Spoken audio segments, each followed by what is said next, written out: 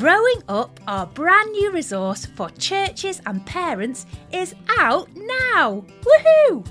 With Sunday school sessions, training videos, podcast episodes for parents and one for the whole family. All there to help our children navigate the confusion, filter the messages they're surrounded by, and hear God's good story.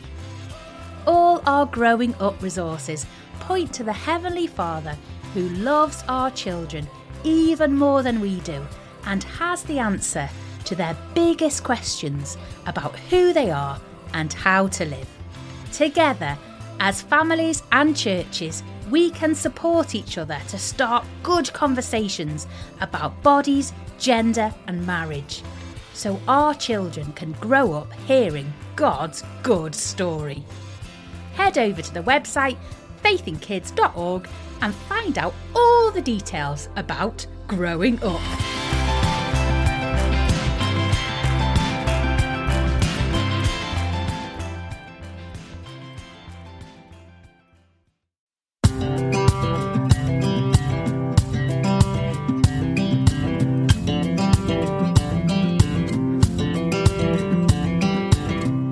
Classic one I remember.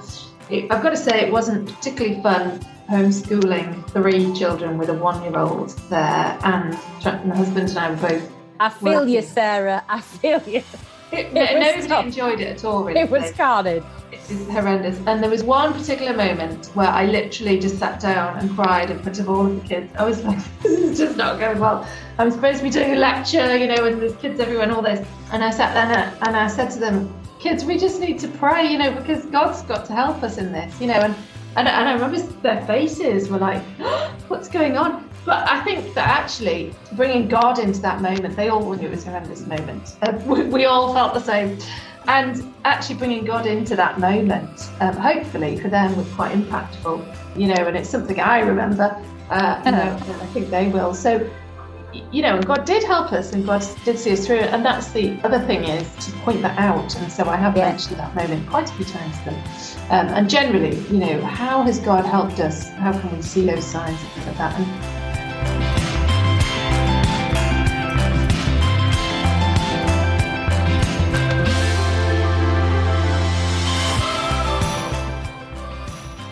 Hello, this is the Faith in Kids podcast. This is the parent stream. We're all about the parents. What does it look like to raise children to know Christ in the everyday? I'm thrilled to be joined by my normal friend, Amy. Amy, say hello, my normal friend. Hello, I'm delighted to be normal, at least as your friends go. And Sarah, you are our special guest for today. Sarah, are you happy to introduce yourself? Tell us who you are, where you are, what you do, and something about your adventure of life so far. Yeah, absolutely. So I'm Sarah Holmes. I live in the Wirral and I work in Liverpool Hope University. I teach early childhood, but I also, as part of my job, research children's faith and how we can support parents and churches in supporting children's faith most effectively, really. So that's really exciting. I've got 4 kids at home. Well, they're out at school at the moment, and that's pretty much my life adventure, really. That's quite a lot of the adventure. Sarah, and sometimes it's just helpful to put it in a bit more context. Tell us a bit about childhood growing up, I guess, and whether you grew up in a Christian home and your studies now. If you are a sort of professional studier of children, you must look at children then from a number of angles as a mother, and you used to be one yourself, and now you've read lots of learned documents on it. Just tell us a bit about that, your experience of children and being a child. Yeah, absolutely. So I grew up in a Christian home, and my parents were very, very intentional about passing on faith. In fact, my brother and sister often, we joke together now about this voice we have still in our head when we have some kind of problem. We can still hear our parents saying, have you prayed about it? Because it was so much the kind of the dialogue of our house. Even when it was the most irritating thing for them to say that, actually it's really made such an impact and a mark on each of us in our various life adventures, that's, and I'm really delighted for that and really thankful to my parents for that impact. But yeah, as now I I've studied quite a bit and looked into a lot of this kind of thing. I just find it really fascinating, the amazingness that parents are and that family is, and the way God's designed family to be. And I'm just really excited that as churches we can come alongside and support families and equip them. Sarah, what would your kids say? What's the voice that they're going to hear in their head, you saying to them as they grow up? Well, have you worked that out yet? I don't know. I really don't know. Can't think now. I tell you, my little boy is 2, and he has he's at the stage of copying everything everybody says. And for about a week, he kept saying, "No way." And I said to somebody, "What? Who's that he's copying?" And they said it was me. So I don't know. But he's moved on. That was last week. Now he's on something else. Now he's copying Fireman Sam.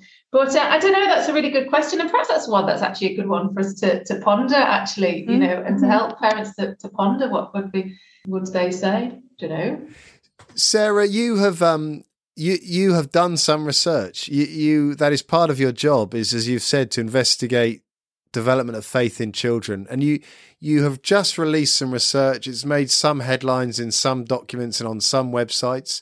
Can you just tell us the headlines of what you were trying to do with that research and some of the things that you found you're trying to explain to others?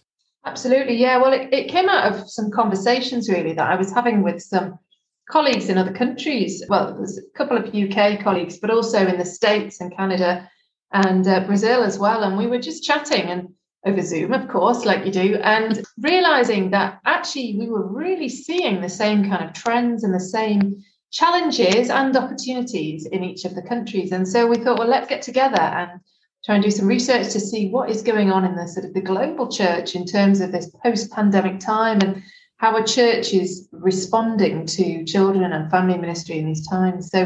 So that was it. So yes, as you said, we've sent out the report last week. We're doing various dissemination events and things. I think we're hoping to do something in January about it. But the key topics really that came out, I think 3 things. One is that churches and parents are struggling to work together, and that we see this sort of thing of perhaps, you know, not necessarily finger pointing, but this, oh, it's your job, isn't it? No, it's your job. But why are you not doing that? And that sort of thing. And throughout the pandemic, perhaps we've seen a bit of that. And so actually that's an opportunity to perhaps build upon.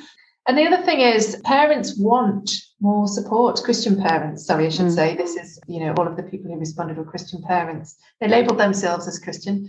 And they wanted more support and they wanted more sense of partnership with churches rather than just come in and take over, please, church. You know, we want you to raise our child for us. They wanted it to be more of a supportive thing. And thirdly, that actually it's not about being bombarded with resources, that's not necessarily what parents are wanting, but it's that sense of kind of informal support and that sense of a community, which is what I think the church can do so well. So they were the 3 big themes that were coming out. Sarah, your report, I've read, the highlights are brilliant because there's a highlights section that's like you can go through the big headlines and then there's the bigger report. And I think what's so fascinating and encouraging is that what your report finds are the things that I feel as a mum, as someone involved in children's ministry, that it's like, oh, wow, it's not just us. It is everybody. Everyone is struggling with the same sorts of questions, and churches and parents, you know, there's so much in it that it's just a relief to hear that it isn't just us, and it is something that people want to get right. Parents are asking for help and churches want to give it. So surely this can only end well with people wanting the same thing. So I've just found it really encouraging. What would you say is the best highlight for a parent particularly to take home from the report? I think really the fact that parents can make a difference and do, you know, so many times, you know, I say this as a parent myself, we beat ourselves up, we feel bad because we could have done so much more, we make mistakes, all that kind of thing. We're real people, aren't we? That's life. Yeah. But actually, that aside, you know, we as parents are, you know, I would say the biggest influence on our children's lives, really. So I think in terms of a takeaway, I think that is in an encouraging way, not a judgmental way. Yeah. You know, that's a really significant thing. Sarah, that what you've just said feels like it's news to us, in that if church is anything, it's relational. You know, it's people in a room, it's people in each other's lives. So can you unpack a bit for us? When parents are saying it's not relational, what is it that they see is happening, and what would better look like? Yeah, I mean, we asked parents who had been the most significant support to them in the pandemic, and they were saying sort of friends and family and so on, rather than the formal church structure, which is good that people obviously have those informal support networks. But also, I think those of us involved in church would want to be thought of as part of that support structure. So that's an interesting one. But in some other research I've done actually with grandparents, it's come through quite strongly that there's this sense often of perhaps superficial connections where that it feels like there's this sort of, oh yes, we see each other once a week or whatever, but actually many grandparents said to me, I don't really feel able to share deep issues that are going on within our family because I feel that I might be judged for that. And I don't want my family being judged. And that's a real shame. And they were saying this, that's a shame. It should be that we feel able to discuss and pray for one another's families in that way. So I think this sense of how do we get to a place of genuine relationship is so key as we're coming out of this, because that's what people crave so much. And is there something about trying to move from the sort of, I go to a thing and I come home, it's like a transactional thing. I go to a service, I go to an event, towards it being more relational, so that there's, I think I'm just trying to put some meat on the bones of this. So if you're a child and you go to church on a Sunday and you go to Sunday school and you learn a thing at Sunday school, and then you live the rest of your week with the struggles that you face and the questions that you have and how you feel and what you think. And there's only that hour on a Sunday when faith has had anything to do with life, that the whole of the rest of the week, how is there a connection happening? And how is faith being modelled in your life? And just, I mean, I think you've both done maths on this. Now, maths is not my strong point, so you can explain the maths. But I could tell that there's a whole lot more life happening than just in 1 hour on a Sunday for adults, grandparents, children, everybody. So how is there going to be an influence that lasts more than just in a transactional way on a Sunday when you're in a room to when you're living your life? Ed, go on, you tell us the maths. Well, the classic maths we've done. In fact, Amy, I've even sat in your church when you have brought up the number of bulls that represent you see, that's because I do visual, I don't do numbers. You do everything, Amy. I remember you brought up the small bucket that represent hours spent in church in a year. Yeah. Let's say 60. Yeah. And then you brought up the sort of 4 vast boxes of bull pull balls that represented sort of waking hours at home, only in a month perhaps. That if we're awake for something like 84 hours a week, if we're in school for, let's say, 30, that leaves us with 54 hours with our children. There's all sorts of things we can do with that time. But whatever the figure we're left with, it must be more than 1.5. Yeah. Which is what we spend in church each Sunday. Yeah. Yeah. And Sarah, it's the research is as clear as the Bible, I think, isn't it? That forming faith is about more than a Sunday school lesson once a week. I know, exactly. I say it in almost every presentation I ever do. Amy rolls her eyes. I always show a graph and I say, I used to be an engineer. The data says that the Bible is true. It makes me smile every time. Amy smiles a lot less. Sarah, rather than making this about me, do reassure me that I'm not alone in this joy. Yeah, no, absolutely. And I think that this is what we've all realised in the pandemic, isn't it? That we can't only rely on that time that families bring children to church. And there's this kind of sense of, as we're coming out of this time, thinking about the diverse experiences that children have had or families have had during the last year and a half or whatever. So some families will have had a much richer experience of faith. There perhaps have been quite intentional times of, family worship, prayer, that sort of thing. Other families on the complete opposite extreme, perhaps God has never been mentioned in that whole time, and perhaps they haven't been able to attend church even when it's restarted. Perhaps they haven't been able to attend the Zoom sessions when it was online. And so for that whole of that time, for those children, they've not comprehended or heard the mention of God or any kind of faith being modelled out. And if you think about, of course, there's lots of different variations in between, but if you think about that and the vast variety that's there, we need to really think as churches, how can we feed into that and try to help Christian parents to use those opportunities and use those hours as you talk about them, not for doing huge, great big long sermons to their children or, planning lots of craft activities to demonstrate things about, but just simple, everyday sorts of living out your faith in a visible way so children can see that. I teach early childhood here at the university, and we talk a huge amount about the influences on children and early childhood particularly, so those first eight years of life. But actually, these people who are around children, we think a lot, don't we, about technology and screen time and all that's very influential, but actually it's the people around children who are so influential. And that kind of adds a pressure for me as a parent, but also it's exciting, the fact that my kids do want to see me living out my faith. They do learn from what I do. A classic one I remember, I've got to say it wasn't particularly fun homeschooling 3 children with a 1-year-old there, and my husband and I were both I feel working. you, Sarah. I feel you. Nobody enjoyed it at all, really. It was carnage. It was horrendous. And there was one particular moment where I literally just sat down and cried in front of all of the kids. I was like, this is just not going well. I'm supposed to be doing a lecture, and there's kids everywhere and all this. And I sat there and I said to them, kids, we just need to pray, because God's got to help us in this, and I remember their faces were like, oh, what's going on? But I think that actually bringing God into that moment, they all knew it was a horrendous moment. We all felt the same. And actually bringing God into that moment, hopefully for them was quite impactful, and it's something I remember, and I think they will. So, and God did help us and God did see us through it. And that's the other thing, is to point that out. And so I have mentioned that moment quite a few times to them. And generally, how has God helped us? How can we see those signs of that?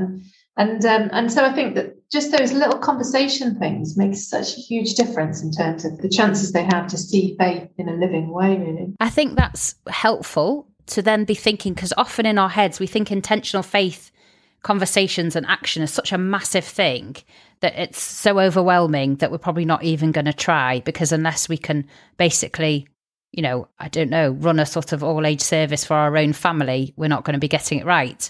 Whereas just those little things of modelling thankfulness, like they see me pray. We pray for and thank God for our food. We maybe talk about a highlight of the day and let's thank God for that before we go to bed. And I think, I remember my own kids, one of the most powerful things to them that they could see how real my faith wasn't in the moments that it's all going right, but just as you've said, in the moments where it's going wrong. I was driving a car that I felt unable to drive, a very big van, and I had to reverse it into a car parking space, and my husband was on crutches and it was all a bit much. And I just had a bit of a weepy moment and told all my children, I think you just need to pray for me about the parking the car. And it's such a silly thing, but to them, suddenly to see Mum wants me to pray for her right now, and that then suddenly next time they feel that they can't do something, it's okay to say, I don't think I can do this, and I need you to talk to me about it, and let's pray to God about it too. That let's bring God into the situation. That's an intentional faith conversation. Walking to school and saying, wow, look at that tree, aren't the colours beautiful on the leaves? God made that, isn't he great? That's it. Mm. That's bringing faith into life, and we can do it. Yeah, absolutely. Yeah, I think so. And I think that we do, you're right, we do often put ourselves under pressure to do some great big thing. And actually that feels a bit weird, doesn't it? If you've never done that before, just suddenly start doing that. It does seem a bit weird. But that's okay, after the first few times, then suddenly it becomes part of life. Any kind of habit that you change takes a bit of time, doesn't it, to instill. And so if people are being a bit more intentional in their family life, that will take a little bit of time to get used to and to kind of feel what's right for your family. But it's so, so impactful. Yeah.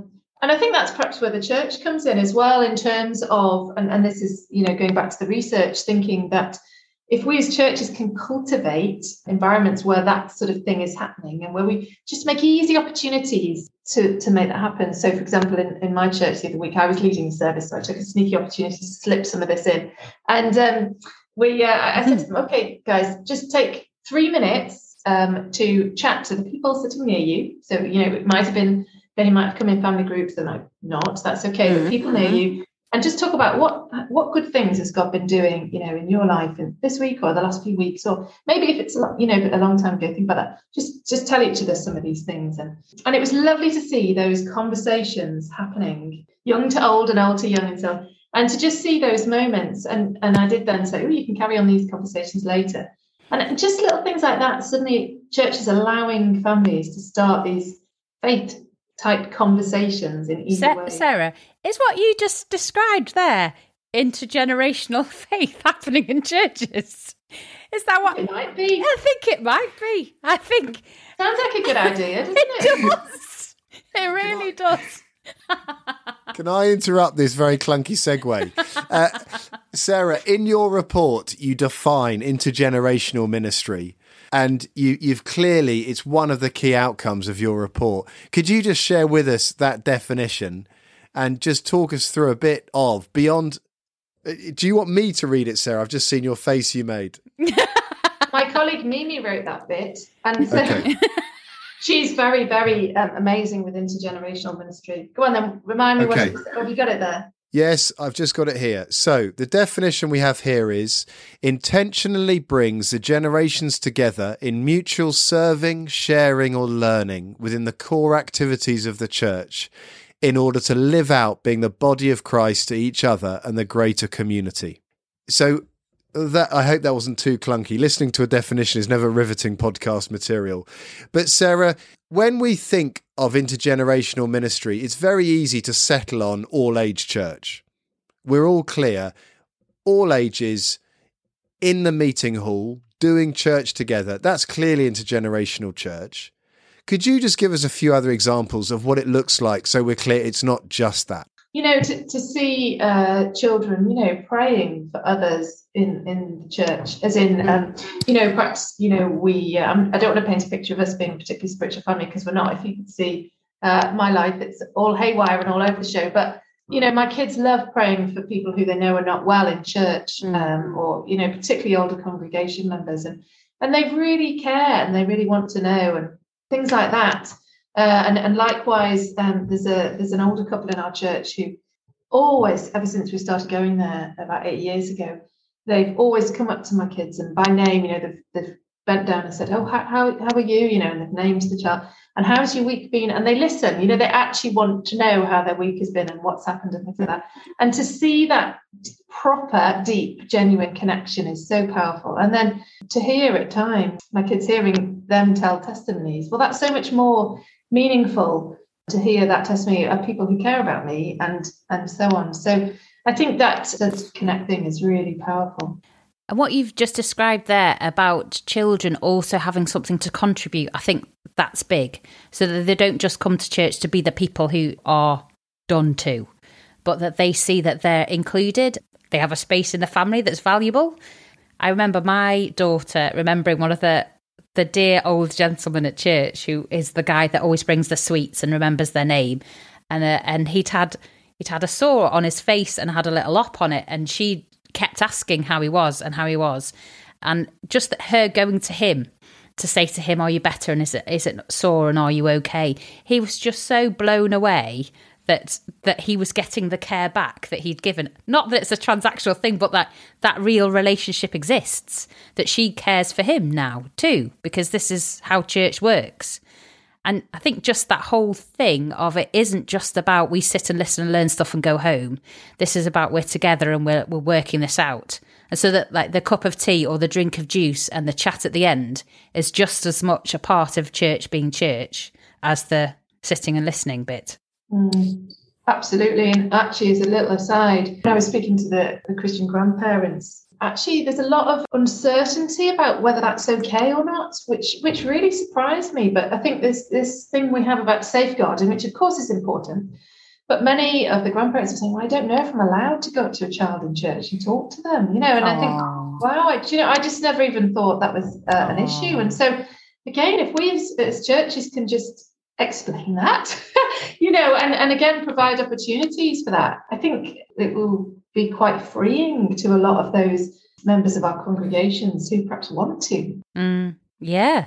Sarah, in your report, and I'll say this gently in case there are church leaders listening, I read 68% of church leaders have no strategy or vision for children and young people in their church. Now, we want to speak gently because we're yet to meet that church leader who is, bored, wondering what on earth they could do with their time, wondering how to fill their days. Could you just give us some idea? What would it look like? What would good look like in that space of having a vision and a strategy for children's and youth ministry? I think, again, we've used the word intentional quite a bit, haven't we? And I think that is an important thing. So when you talk to church leaders and say to them this kind of thing, they say, well, of course, that's really important. Of course we want to reach out to children. Of course we want to support parents and so on. So it's not that people don't want to do this at all.